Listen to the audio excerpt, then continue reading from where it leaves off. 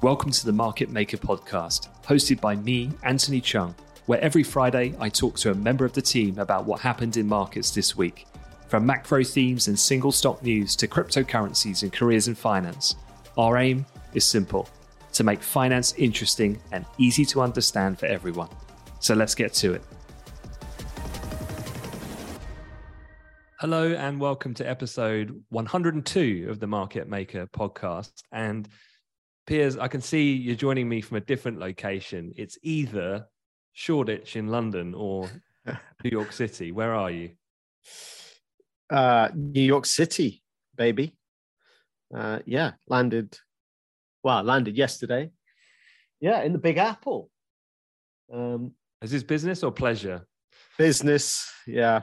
A couple of big things going on actually. Just so I've got a big event I'm running for Citadel tomorrow. Well, tonight and tomorrow. Got a bit of a networking session tonight.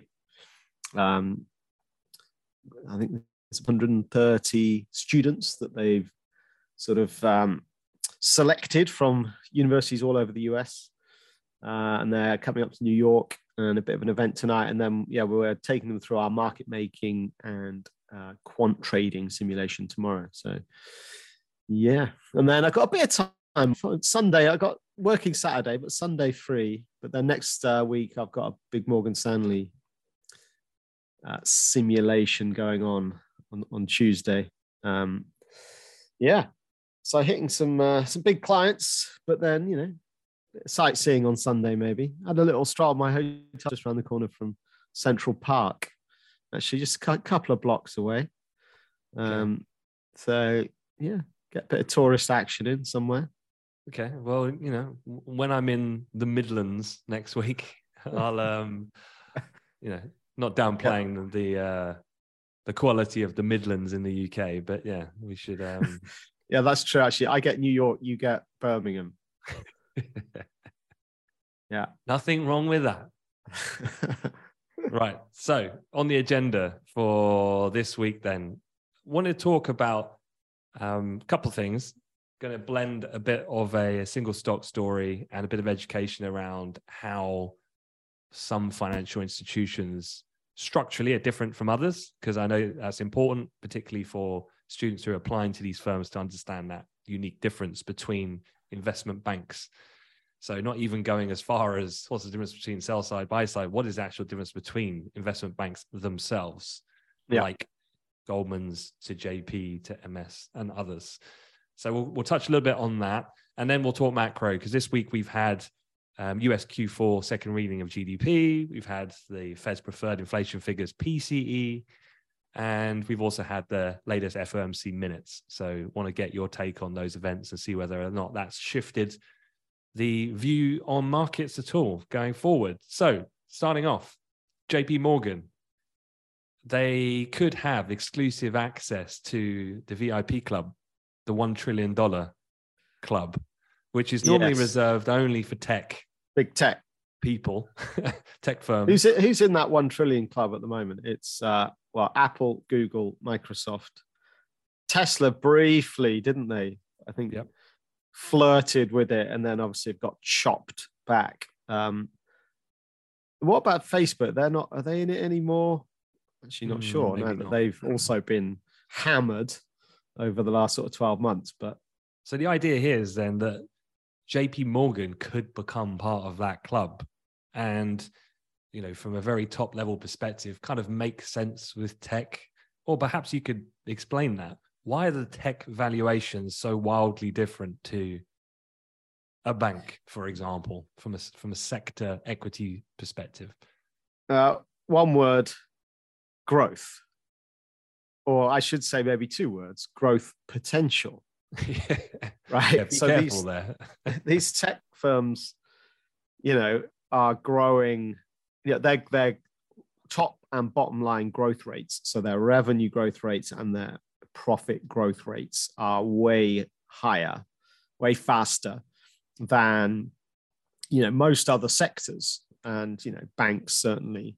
And so that more rapid growth rate is why you get higher valuations, because you're seeing some of that future growth being priced into the market cap today. And them being cut back because interest rates are rising. Right, exactly. So, 2022 was definitely the interest rate sensitive sectors. So, and certainly tech are right up there, probably top of that list. They've been hurt the most in terms of their share prices dropping in 2022 as interest rates have risen. And yeah, one of the angles about that future growth, right, being embedded in today's share price, well, the value of that future growth has been discounted because of inflation and higher interest rates. And so, if you like, the value of that future money, it has dropped, is now less valuable today. And that's why share prices come down in those interest rate sensitive stocks. Yeah. So before I talk about the 1 trillion, I must put the caveat on. They are expecting that to potentially happen quite a way off. I think it was 2030, actually, where they think that JP could hit that milestone. I think their current market cap is something like the 400 billion. 411. Okay. Yeah. So around that kind of level gives you an idea. So this was a headline earlier in the week, right? And like all good headlines, they get attention and they get clicked on. And this was in true classic sort of equity research style. As a person, if you're an equity research analyst, then you want to become known, right? Your profile, you want potential customers to be obviously aware of your work and what you're doing. And one way of kind of increasing your awareness out there is by generating big headlines and people clicking on them and then reading your stuff. So this actually came from a Morgan Stanley, ironically, came from a Morgan Stanley equity analyst who came out with this piece. So they obviously cover the banking sector, US large cap financial sector is Grazek. That's the name of this Morgan Stanley equity research analyst, Betsy Grazek. And so she put this piece out and it had the headline, JP Morgan to whatever, I can't remember the exact headline, but to join the $1 trillion club. When you kind of delve into it, she's very bullish, obviously. 411 billion is the market cap today. And so she's saying it's going to more than double. But her caveat is not until 2030. So we've got 7 years to go. She does say, well, actually, no, sorry. She said actually her central theme, apologies, was that it would reach $1 trillion in 12 years' time. But then her range is the earliest it might happen is by 2030. But her base case is 12 years, so 2035. I mean, that's a hell of a long time. And, trying to make predictions that are 12 years into the future I'm not sure there's too much merit that should be placed on this kind of ultra long-term forecasting. But her key central theme, as opposed to those tech stocks, which are interest rate sensitive, it's the banking sector that's the exact opposite. So banks are one of the few sort of companies that actually benefit from interest rates going up. And so her kind of whole thesis is about interest rates will stay high for longer.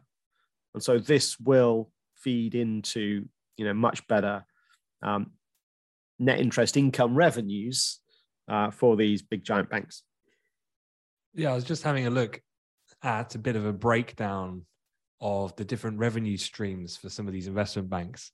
And just to give you some context of numbers, I was looking at the Goldman Global Banking and Markets. So Goldman's been streamlined into 3 divisions in this current restructuring they've been going through. So there's Global Banking and Markets.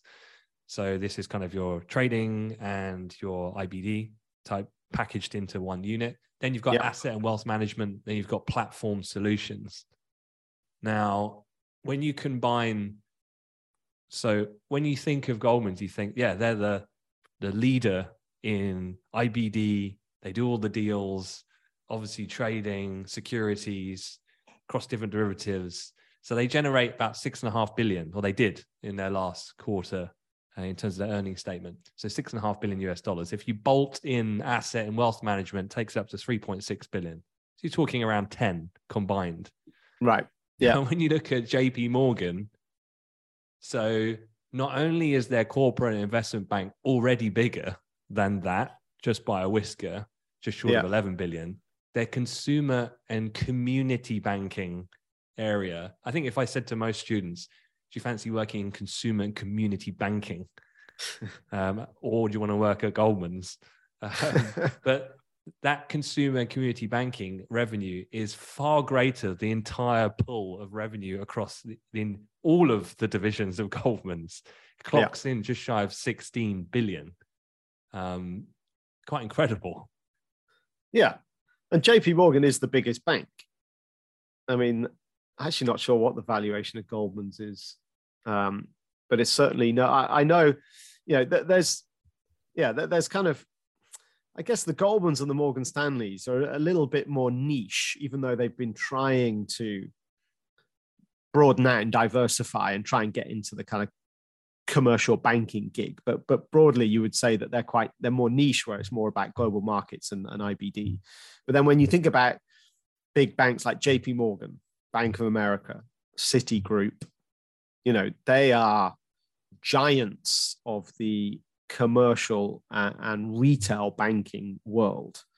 And so JP Morgan's business, as you're saying there, like half of it, more than half of it, I believe, or about, more than half of that, well, about half is from consumer and community banking. And that's their kind of big kind of underlying engine. And that engine is firing into life. That engine's been a little bit squeezed for a decade because interest rates have been at zero. And now the interest rates have elevated pretty sharply. This big engine that they've got is really firing. And so why does that happen? Because the whole point around consumer and sort of corporate banking, it's how do banks make money? It's about borrowing money on the short term by getting individuals to deposit their salaries and their whatever other income they've got coming in and deposit your money at the bank. And then the bank pools all those deposits and lends that money out to their, well, other individuals through things like mortgages, but other corporations and so on, okay? And we talk about something called the net interest income. So that's just the difference between the amount they're paying to depositors. So what's the interest rate on deposits versus the amount they're earning when they lend the money out. And that gap, the spread between the two. So the interest they pay on deposits is really low. And the interest they charge on loans is much higher. And as interest rates rise, that spread between those two can increase. And this is why, therefore, the revenues and in the end, the profits that come from that part of the bank have risen sharply. So 2022 has been a really good year for these big banks that have the giant, underlying consumer and corporate banking divisions. It's something Goldman's have been desperately trying to break into, and have spent a fortune trying to do it over the last, well, you'd probably say 10 years, but especially over the last 5 years. And yeah, this was one of the revelations a few weeks back when Goldman's had their earnings, and their earnings were shocking. And it was the owning up, it was the fessing up that our strategy, trying to break this commercial banking market, our strategy has been terrible and it's failed. And we've spent a whole load of money and we've not got very far. And so that's why Goldman's, who have been trying to build that kind of similar kind of engine that JP Morgan haven't quite yet managed to figure it out. Yeah, I think I remember reading an FT newsletter, and they were talking about, if you're an investor, it's not about trying to pick the best bank. It's about diversifying which banks you are invested in. And so it's not like you're trying to bet on Goldman's will be able to diversify and mitigate the volatility on the dependency of fee-generated business, which, as we saw, is quite susceptible to economic and macro conditions. It was, no, they will outperform, like we saw with record-breaking fees during the initial onset of the pandemic. Yeah. And through 21. And then the other banks will pick up and counterbalance that in the current situation where we're at the moment, in a potential slowdown environment. Yeah, and you could say that JP Morgan's a one-stop shop, right? For an investor who you're looking to get exposure across the sort of banking elements and divisions, you could say that JP Morgan's one of those ones that has it all, right? In that it's got the big consumer banking arm, it's got a massive investment banking arm, it's got a big asset management division. So it's, yeah, as a business, it's much more diversified than banks like Goldman's, which makes it a safer investment. And that's why the JP Morgan share price is a lot less volatile. And back to this analyst at Morgan Stanley, Grasek, and she's saying that, yes, so her thesis is based off the idea that there'll be a soft landing. And so the Fed will carry on hiking and they'll maintain rates at a higher level for longer.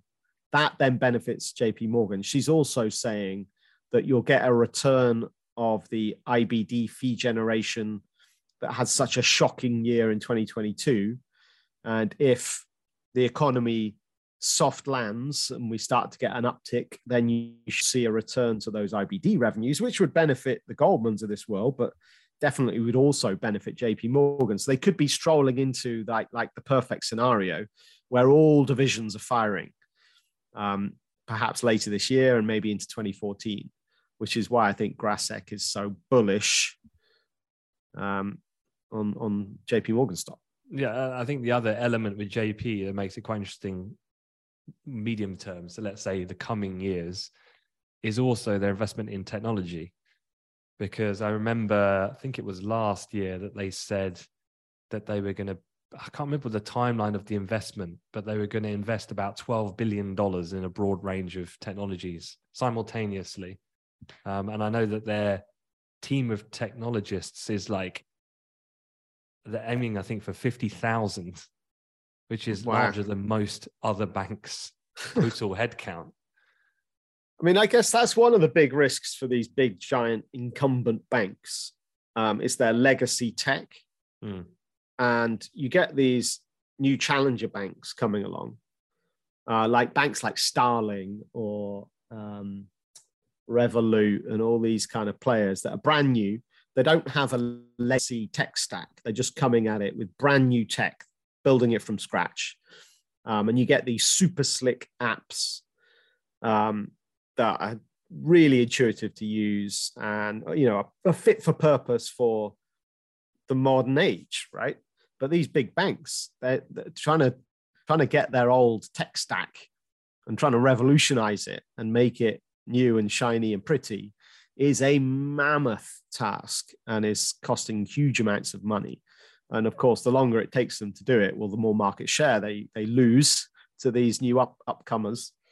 And so, yeah, they got to go big investment side. You know, they are the giants, like the JP Morgans. They're not going to get washed away by this new wave of kind of challenger banks. But I guess strategically, they approach this, it's a two-pronged attack. There's build out your headcount, your development team, and then also get quite aggressive on your acquisition strategy. Right. So at the end of last year, they acquired a payments startup called Renovite, which is basically a rival of Stripe and Block. Yeah. And then that was the latest in a string of fintech deals that they'd been doing. I think they acquired 5 fintech startups as well. Just as soon as the pandemic hit, they were straight on it. So I guess having the ammunition to be able to fire as well is another benefit that someone like Goldman's might not have with that variability. Because I was just looking, the revenue at Goldman's this last quarter reported 10.6 billion. When you actually put in the operating expenses, everything else, you actually just at the end, you're left with well, I say just left with, you're left with 1.3 billion US dollars from 11 billion revenue, with JP 34.5 going in, 11 as net income billion at the end of it. Yeah. So 10x the net income that Goldman's had. Yeah. Yeah. And that's obviously a big war chest to put to work. Yeah. I mean, you always get the big boys having the competitive advantage. I'm surprised the regulator, I mean, this is another thing, right? Obviously the regulator, I don't want to go down this rabbit hole, but the regulator is so obsessed with big tech and trying to break up big tech and trying to stop big tech. And yet you have these other giant industries and they just don't care. And you get the JP Morgans hoovering up, all these acquisitions and, solidifying their sort of market dominance. And how are these politicians going to be able to trade if they sever those relationships? Come on. All right. Well, look, let's pivot and talk a little bit about the macro scene just for 5 or 10 minutes. Starting off with the economic data points that we had, and I guess that kind of combines with the minutes, because there was a second reading of fourth quarter GDP earlier in the week, and it was previously estimated at 2.9%. The advanced reading got downgraded, if you like, to 2.7. However, the Fed's preferred inflation figure, PCE, was revised up. So you've got slightly more aggressive slowdown with a slightly more concerning inflation situation. And that does kind of feed into the summary of what the Fed was saying, right? Which was kind of, we're downshifting in rates, but the concern over inflation remains high. Yeah. I think it's been broadly, obviously January and the start of February were just rip-roaring weeks for markets, right? And just bounced like way faster than almost everyone was expecting. And it was all off the idea that the Fed are going to stop hiking. They might do one more quarter point hike and then that's it. And then we may well see a recession, a mild one towards the second half of the year, which means we'll get some rate cuts. But what's happened in the last couple of weeks is now a kind of a bit of a flip of all that argument, where we're now feeling a little bit nervous because the data that's been coming in has been uber strong. So the US economy is actually firing, right? We had a really strong non-farm payrolls report for the month of January, a few weeks back now, but that was like stellar, massive, huge surprise. Then we've had some really strong, PMI data. We had a crazy strong retail sales number out of the US. And it's like, what is going on here? How is this economy staying solid in the face of this massive interest rate hiking onslaught from the Fed? And I think it's surprised everyone, right? We were expecting the economy to turn and that feed into all that narrative about the Fed stopping their hikes, but it hasn't turned. And in the minutes, I would say the Fed minutes. So just for those who don't know, the Fed have a meeting every 6 weeks, but then 3 weeks after each meeting, they release the minutes from that meeting. It just gives you much more detail as to what was discussed and what the members were thinking. Like, for example, here's a quote from the minutes that kind of was picked out that's led to some of this market downside. The quote is, the participants favoring a 50 basis point increase. So remember, last meeting, they hiked by 25 basis points. It was a unanimous decision, but some had wanted a bigger 50-point hike, right? And those that wanted that, they noted that a larger increase would more quickly bring the target range close to the levels they believed would achieve a sufficiently restrictive stance. So this was kind of picked out by the media. And so, it's now playing it. But those minutes are a bit, you've got to realize those minutes are from the meeting in January, which was before all of this strong data. So if you now add in all the strong data, and there's already some people on that committee who wanted 50, and when they meet next time in 3 weeks to come, if we continue to get strong data, then I do think that you will see a slightly different Fed than we saw back in January.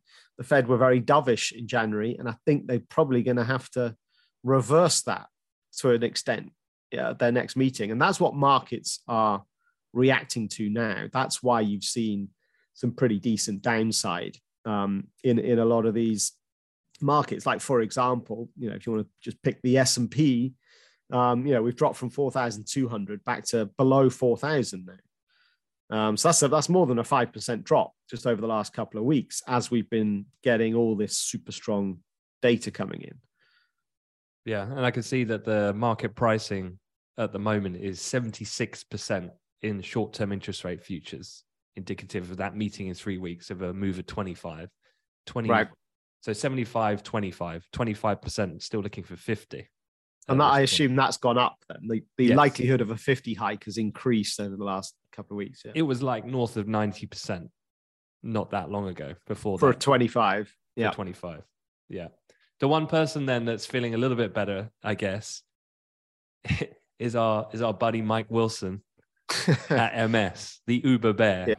Yeah. But just to kind of stoke the flame a little bit further, he came out with his report called The Death Zone. And he was talking about basically a measurement, so equity risk premium. And he was looking at that, and basically on that measurement, he's saying that the S&P 500 has fallen into the death zone, which means then in that scenario, the S&P could slide a further 26% from its current levels, which would be talking, we'd be talking 3,000. Wow. We've just gone through 4,000 at the moment. Obviously, that would be his worst case scenario. He was basically talking about, again, same things really as you were there, which was recent data suggests the economy might be able to dodge a recession. They've also taken the possibility of a Fed Reserve pivot off the table. Yeah. And so therefore, that doesn't bode well for stocks, as the sharp rally this year has left them the most expensive they've been since 2007 by the measure of their equity risk premium. Yeah. I love it. It's so, if you were kind of stumbled across this podcast and you knew nothing about markets, yeah. And then you hear that, you go, hang on, the economy is going to avoid recession and therefore stock markets are going to collapse. It's like, what? Hang on. No, you've obviously said that wrong, but it's not wrong. That's exactly the case. Good news is bad news. The better the economic data, the worse news it is for share prices. Because there won't be the Fed pivot. And yeah, it's just quite, it's a funny old world, isn't it? And quite an important point to understand the behavioral side of how markets go about their business. But yeah, and a good point to conclude then is that markets, again, if you are new to the game, the markets are forward looking. And so, yeah, trying to just deal with this changing of situation over it's been a really interesting couple of weeks, actually. We've really shifted through the first 2 months of this year. Yeah. Quite a significant sea change is underway at the moment. So we'll see. It'd be interesting to see where the S&P closes today, because we're right down at what was the low point of yesterday is in sight at the moment. So whether we close above or below there will be quite telling. Yeah, and there's actually a really important trend line on the S&P that goes back to the October low. And it takes in the October low, then the sort of December, January low, and now where we are now is kind of the third test of this trend line. So technically really important around this 4,000 handle. And yeah, where we might close out the week could be pretty significant. And and as ever, we're data dependent. The Fed say that, but also markets are as well. And I tell you what, if this US data continues to come through strong, then yeah, this market's going down. Okay. Well, look, while you're in New York, then, if you see Mike, just buy him a beer and cheer him up a little bit. Tell him to stop being so doom and gloom. I'm not sure that's possible. All right, cool. We'll end it there. Thanks very much, Piers. Enjoy your time in the Big Apple, and I'll see you next week. Yep. Cheers. See you. Take care.